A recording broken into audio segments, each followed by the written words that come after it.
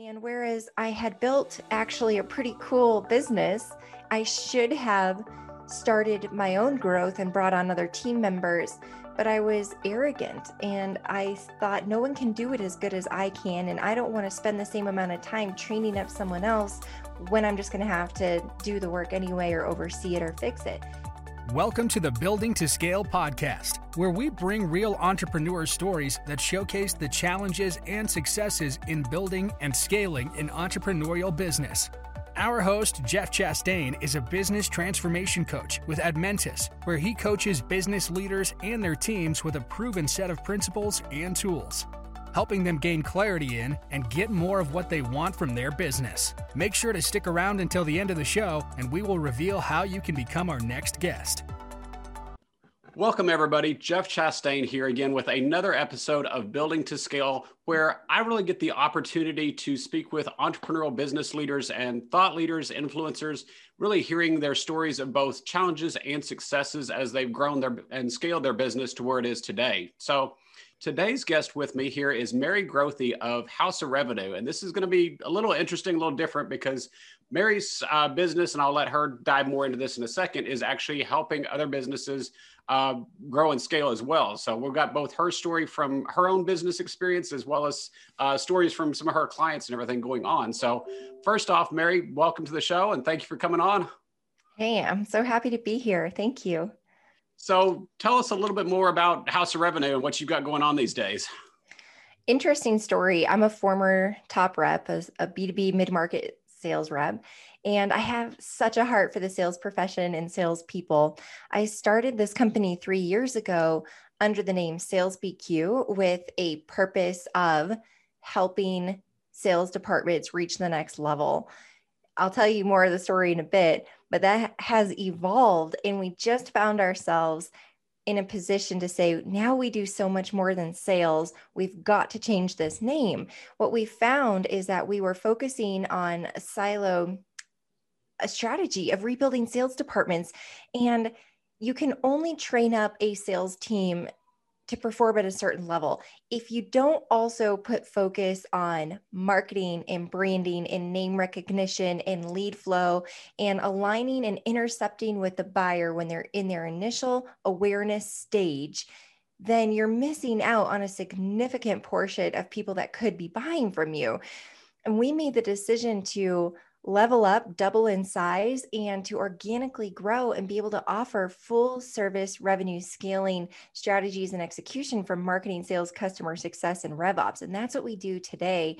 Very interestingly, as we closed out our numbers for 2020 and looked back at our ROI, we found that we were 2xing our clients' MRR on average by month 10. And these are companies anywhere between 2 million to 20 million. And so to reach that type of scale within a short amount of time, we've realized that you can't do that by just focusing on the sales department or just focusing on marketing. You have to have a holistic revenue strategy, and that's what our team does. We assign a VP of marketing, a VP of revenue who oversees sales and customer success, as well as our RevOps analyst and our deep marketing bench. And they attach themselves to a company for about a year, and they rebuild and revitalize every facet of the revenue ecosystem until it is producing and closing business, enhancing the client experience, making brand ambassadors out of those clients. It's a seamless operation. And the phrase that the term House of Revenue is speaking to say two things. One, it should be built on an unshakable foundation, that when we have something like a pandemic or the economy shifts or something happens specifically in an industry, that your revenue engine, your ecosystem should be built on an unshakable foundation to be able to weather the storm.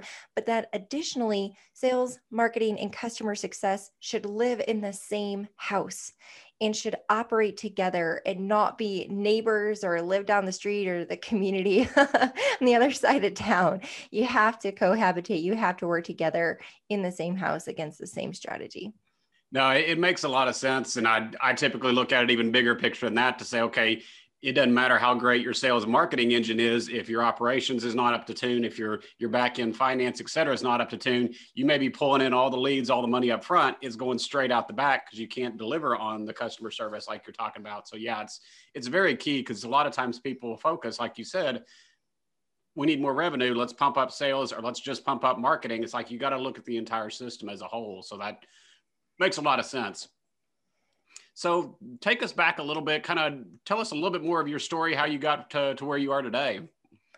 I had no college degree or professional experience. When I was 22, I found an ad in a newspaper to become a sales assistant, so an admin, and I happened to get the job. I was supporting the top sales team in the country, and I had 2 years studying the sales profession. I was working for a Fortune 1000 payroll and HR company, and I loved it. I loved everything about it. I wanted to earn a spot on that team. I did Dale Carnegie training and Brian Tracy that my manager paid for me to do. And I got in the field and started studying the reps. Well, they finally said after 2 years, hey, you earned a spot on this team. And I became the top rep in 30 days. I had set a goal to do more than the top rep before me, even though I had never sold anything, but I don't know, I like big goals.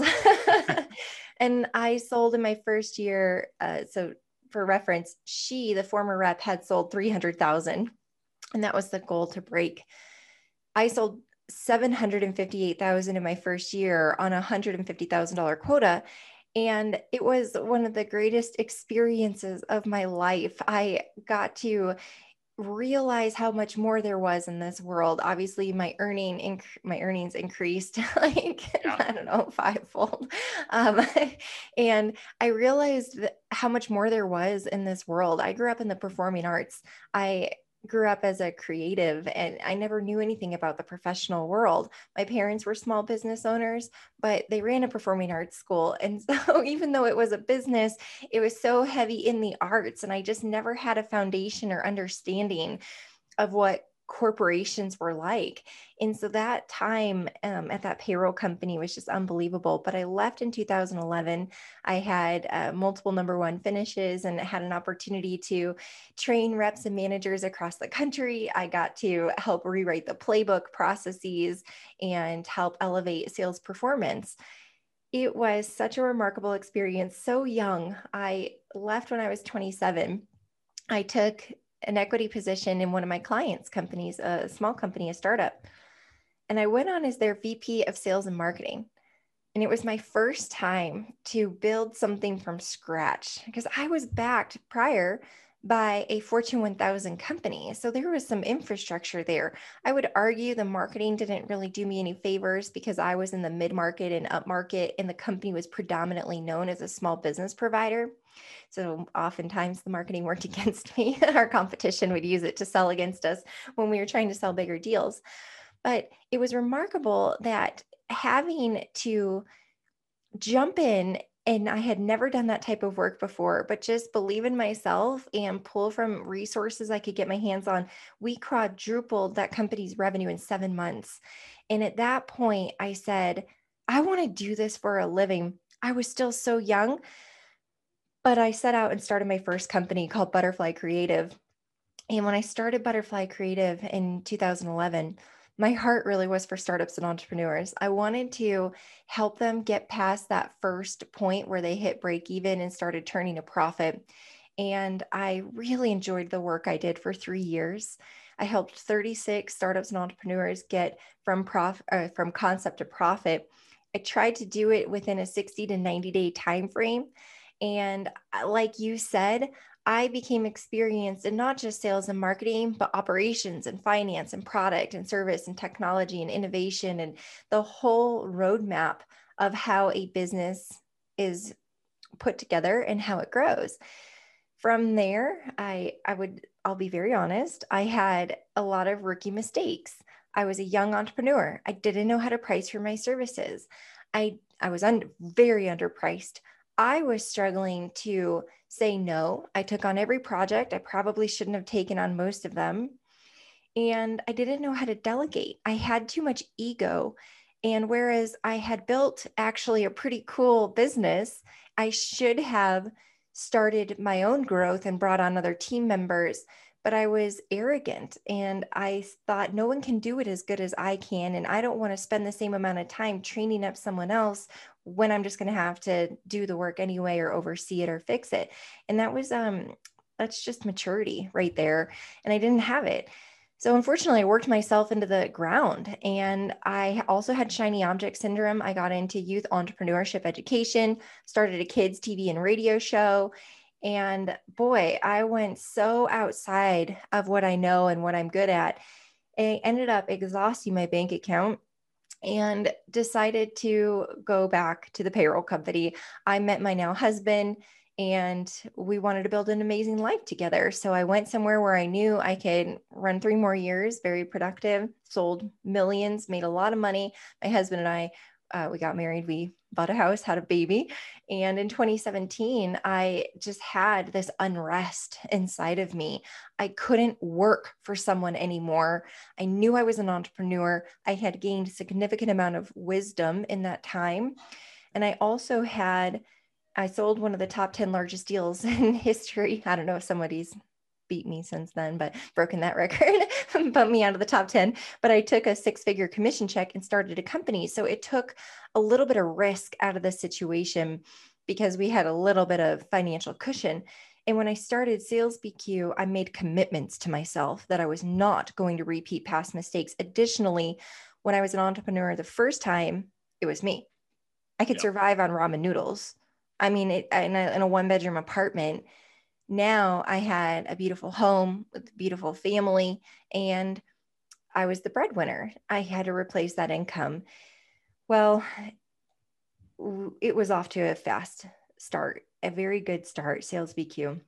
And I was able to pay myself, get on payroll and pay myself within 3 months. And we've been profitable. We've never taken on debt. We did 500,000 in our first year. I did learn how to delegate. I did learn how to bring on some team members after some trial and error. It was a little ugly the first year figuring that out, but we had about 4 or 5 team members at the end of the year, our first year in 2018, and sold or did about $500,000.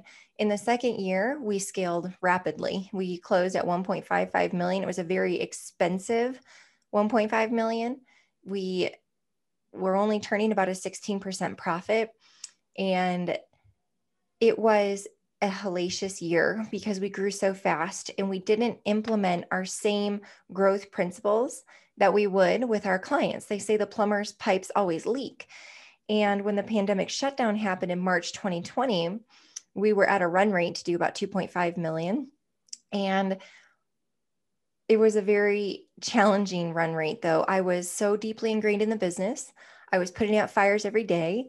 I was working on every account. I had several of my own clients. We had 10 team members. It was a management nightmare. And the pandemic shutdown happened. We lost 60% of our revenue in 3 days. We ended up, the bleeding was so bad, and I was horrified. I didn't know if I was going to lose the whole company, what was going to happen. I had some of our clients that were in jeopardy of losing their companies. And so I just let them out of their contracts. I'm like, I'm not going to do this. I'll handle our side. And I realized in that moment that for 2.5 years, my son was just over a year old when I started the company. And for 2.5 years of growing and scaling that company, I had completely neglected my family. I was going about it the wrong way. I was working 100-hour work weeks. And even though I did better than the first time I was an entrepreneur, I was still making mistakes. And finally, the realization came to me that if you're going to be a wife and a mom and a CEO, you have to do this differently. And I believe that the pandemic brought a reset button, a giant, like Staples has the easy button. Yeah. This was like a giant reset button for people to make a choice on how they were going to reprioritize and shift their life. And I've heard some amazing stories that have come out of this, especially in the world of entrepreneurship and innovation and adapting. For me personally, I made a commitment that day as I sat on the floor and looked at my son and realized I don't even really recognize him. He's grown so much. And I was staring at him in awe. He looks so different than I remember. And I'm like, this is a problem, Mary. Get it together. and I rebuilt the company. And that's also some of the start of where the name House of Revenue came from, is we made a commitment to ourselves as team members and serving ourselves first and getting our own house in order and not being workaholics and getting the right foundation internally.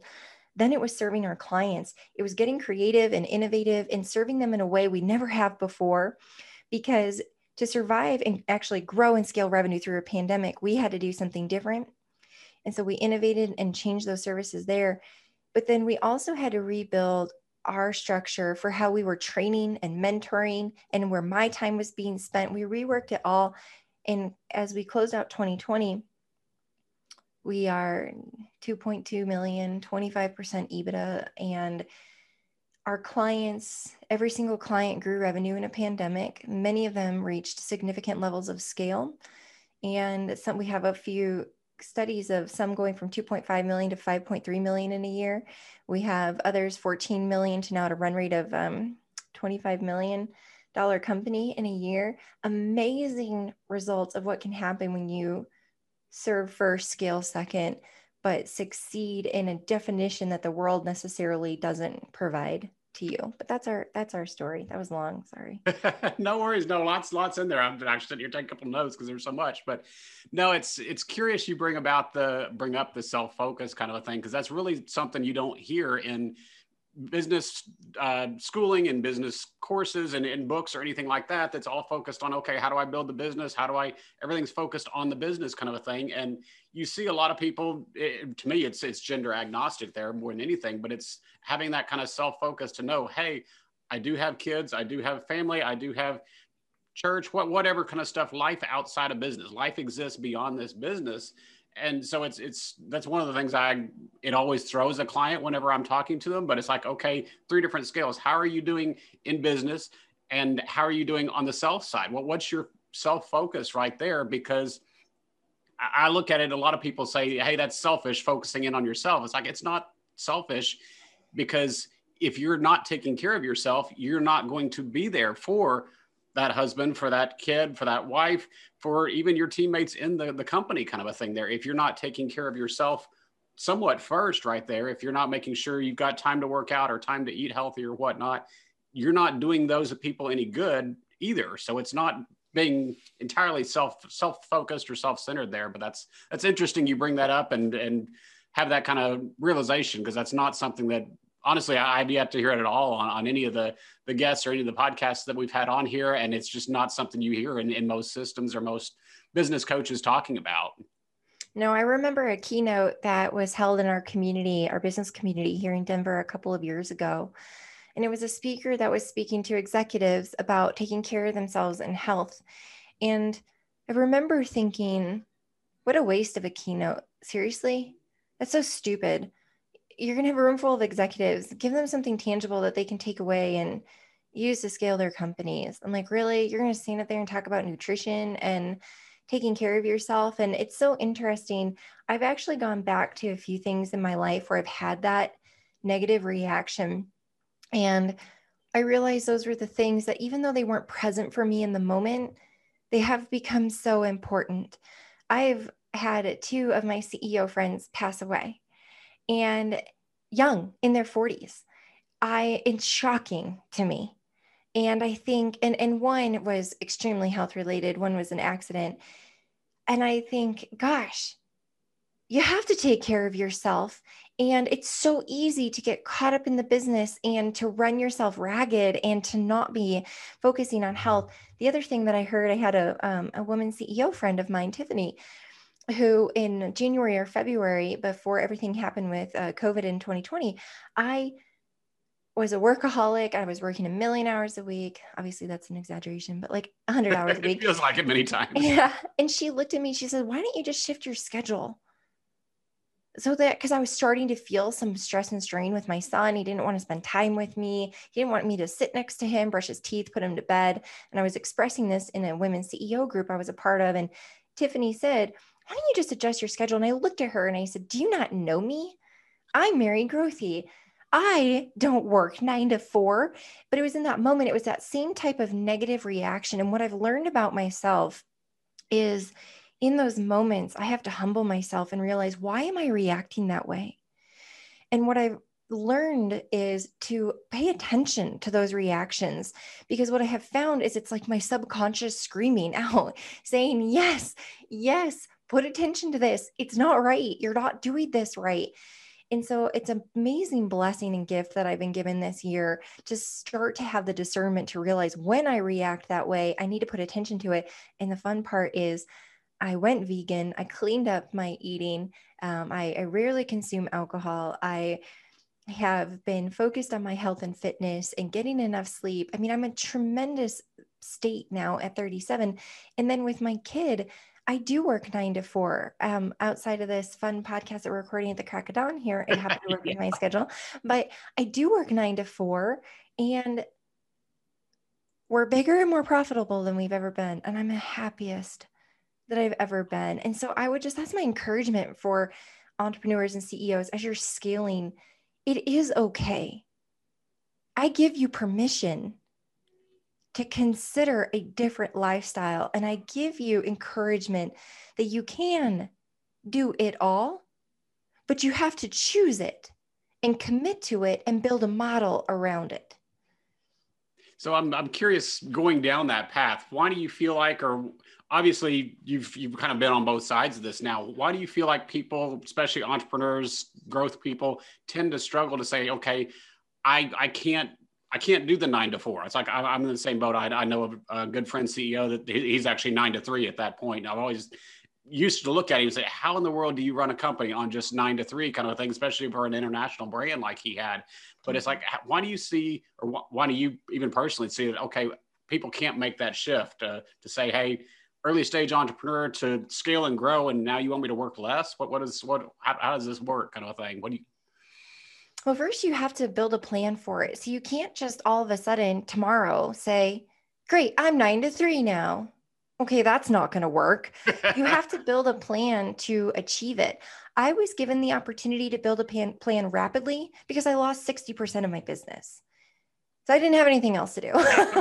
And we were all forced to stay at home. And everyone thought the world was going to end. So I had the fast track.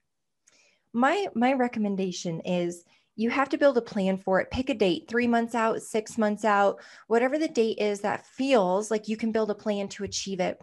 First thing you have to do is you have to look at your profit and your pricing model, because you have to create enough cash flow in your business to hire the team that can take the tasks off of your plate that are going to allow you to shrink your work week. For example, here's what I did when I was looking, not this, as we were after the shutdown, as we were looking to rebuild, I didn't want to all of a sudden when we got busy again, just go back into the same habits.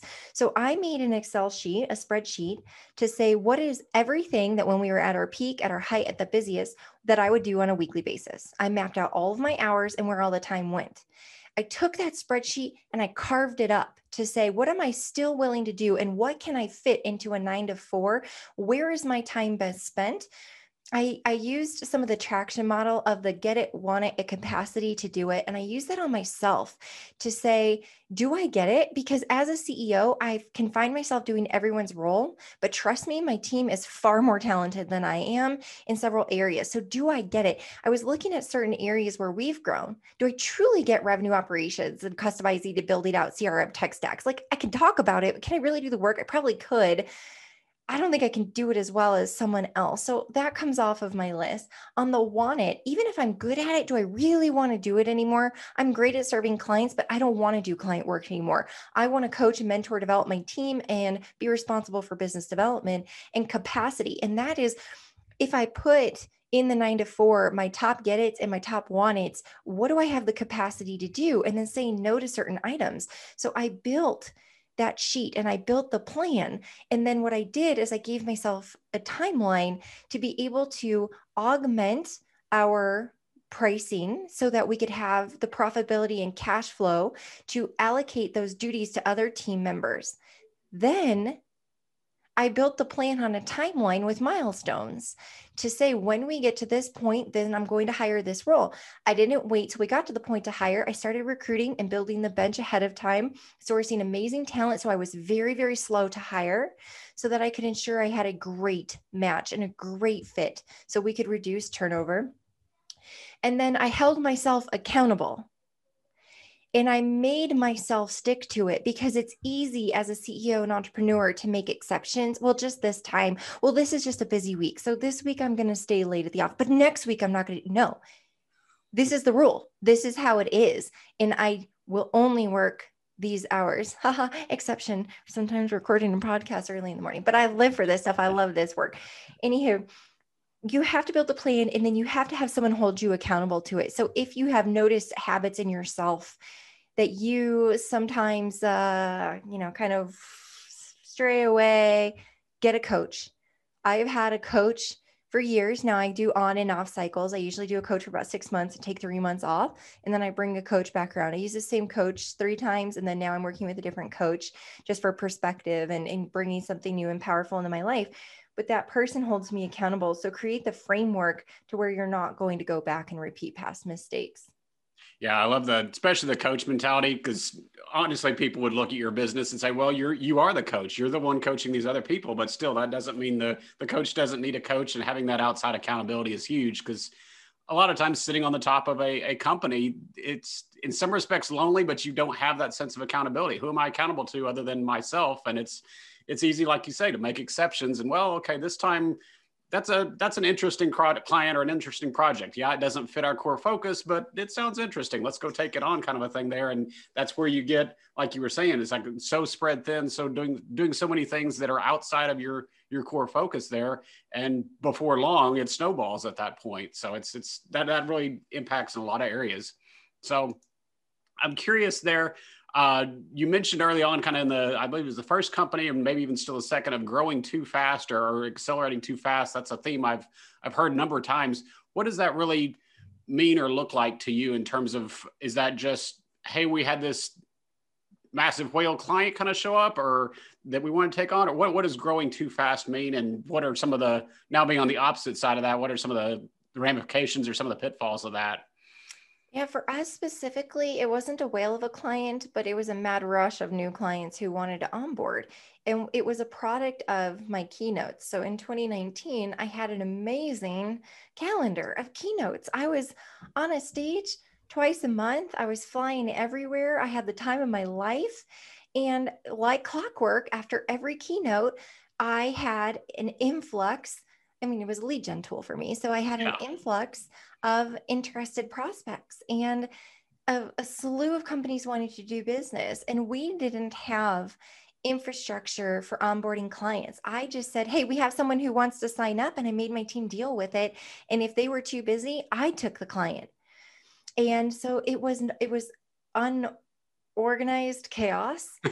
And I was just meeting the demand of clients without focusing our ability to serve ourselves first and then them. It was them first. And that's why our core values now to repeat are serve first, scale second, and succeed always. And breaking it down on the serve first, it's serve ourselves first. First, you as a human being internally, then your teammates, and doing what's best for us, and then serving the client. Because if we don't have our house in order, and that's what we had to learn the hard way, then we're a chaotic mess, putting out fires all the time and hiding it. In looking to our client, we have everything together, and we masked it extremely well. We did well for our clients, but we were a mess inside and running ragged. So we decided that the infrastructure, we just took our own medicine and ate our own dog food. There's 2 sayings back to back, but we had to rebuild our own infrastructure the same way we would do it for our clients. Without an unshakable foundation and infrastructure, you can't build the rest of the house. You have to have everything that touches the full client experience, which will be every department of your company. You, one, have to make sure what you sell, your product or service, is competitive. It gets great results. It's innovative. It's not going to become stale and outdated quickly. And that it really is something that you can take to market proudly and ease your marketing and business development and sales efforts, because it really is something people want. So that has to come first. Second, you have to build a pricing model around it that injects enough profit into your business to pay for the roles and R&D and requirements that you need to sustain. If your running low on cash and don't have money for R&D or money to grow, that's your own problem because you haven't built the financial side of your house correctly. From there, operational structure. When you look at the operational workflow from the first touch point of the customer and everybody that's involved, all the way through marketing, sales, onboarding, then ongoing client service and success, and then even renewal or offboarding or repeat purchases, how do you do fulfillment? How do you support clients? There's every aspect of the operational workflow that will touch every single person in the company, whether they're client facing or support team. And all of that has to be in order. You have to have a playbook for all of it because you can't rapidly scale sales and marketing and then inundate your ops team and have it be a giant mess. You also can't invest all of your dollars into this gorgeous, perfectly built offering with your tech team and your product and your ops team and your great dashboards and your NPS scores and your amazing way of managing success. And then you're all sitting there twiddling your thumbs, waiting for clients to come on board. Like you have to build it at the same time. You have to build it together.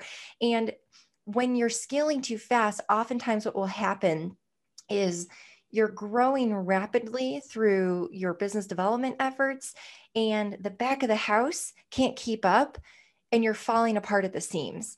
Yeah. That is what was happening to us. And when we hit the reset button now, we don't onboard more than 2 clients in a month. We now have a series of 4 internal meetings to prep for a new client kickoff. I used to just schedule the kickoff and have my team members show up blind. No pre-call, no planning, because I can handle that and do it. So the expectation was that they can. That's wrong. Yep. People can't handle that.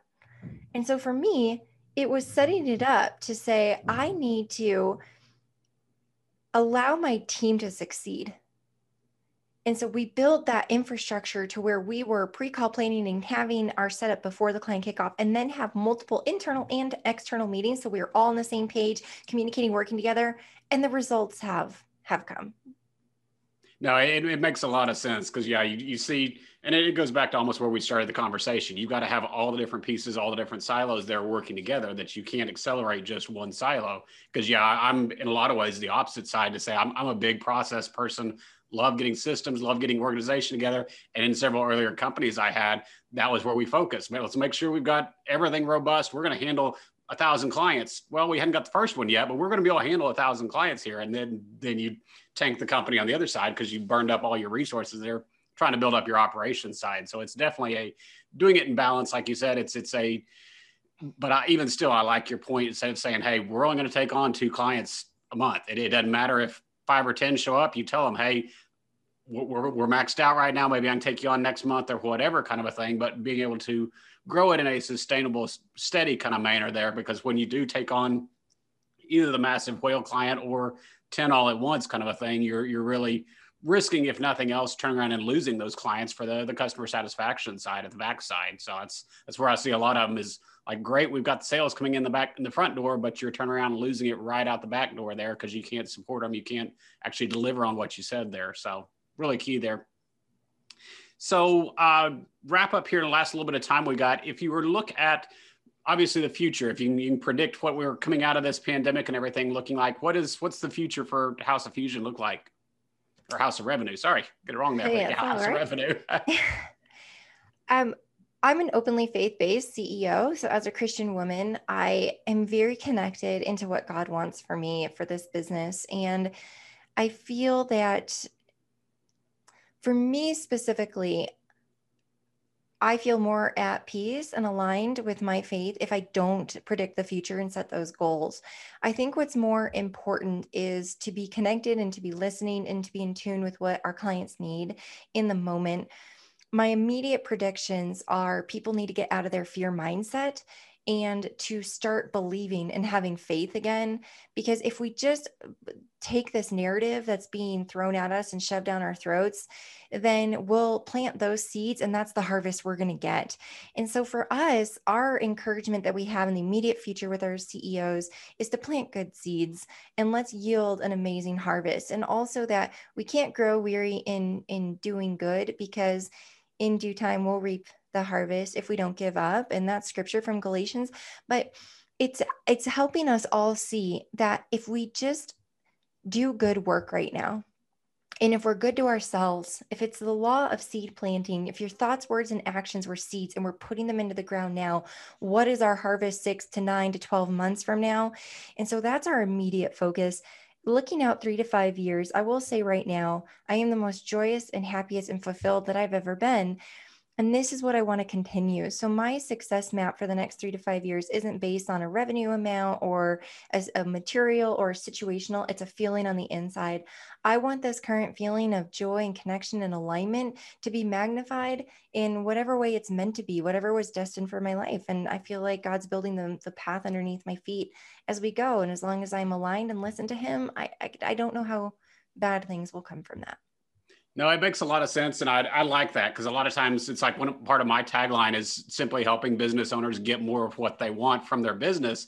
And people a lot of times will look at that and say, well, okay, that's profit. It's like, no, that's not necessarily profit or necessarily the size of a business or markets. It can be just simply, hey, I want a better life. I want more time with my kids. I want more things like that that are still business related, but not traditional numbers related kind of a thing. So I like that focus, like that idea.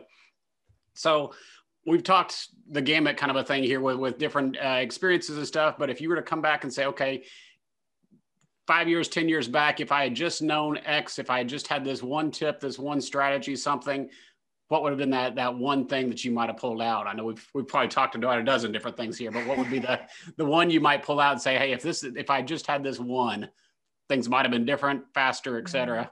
Yeah. Calmness. I'm a very passionate person, and it took me a while to master responding versus reacting.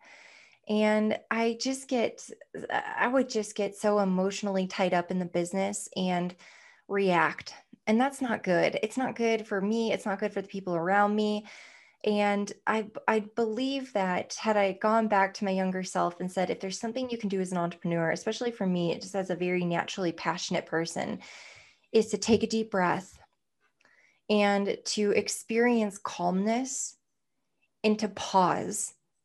And when information presents itself, to separate the facts from the stories and to really evaluate it and in sound mind make decisions and not be so in the urgent and so emotional.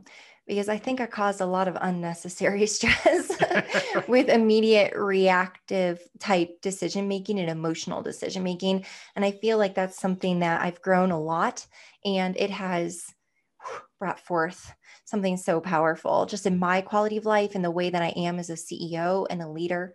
And it goes from the top down. And so setting that example has been tremendous. Yeah, no, I can see that for sure. So wrap up real quick here. Listeners want to know more about you, more about the company. Where can they find you or find some information about the company, reach out to you? Yeah, 2 places, houseofrevenue.com, or connect with me on LinkedIn, Mary Grothe, Grothe. Easy enough. And yeah, we'll definitely get those in the show notes. So I appreciate the time. It was really good conversation. I appreciate you taking a little bit of time early out of your morning, out of your normal schedule, and to talk with us here. My pleasure. Thank you again. Thanks for listening to this episode of the Building to Scale podcast. If you would like to share your entrepreneurial business growth story, please visit buildingtoscale.com/guest. If you got something out of this interview, would you do both us and our guest a favor and share it on your social media accounts? Don't forget to hit subscribe in your player so that you don't miss any future episodes, and make sure to reach out to Jeff Chastain on any of the major social media networks, or check us out at admentis.com.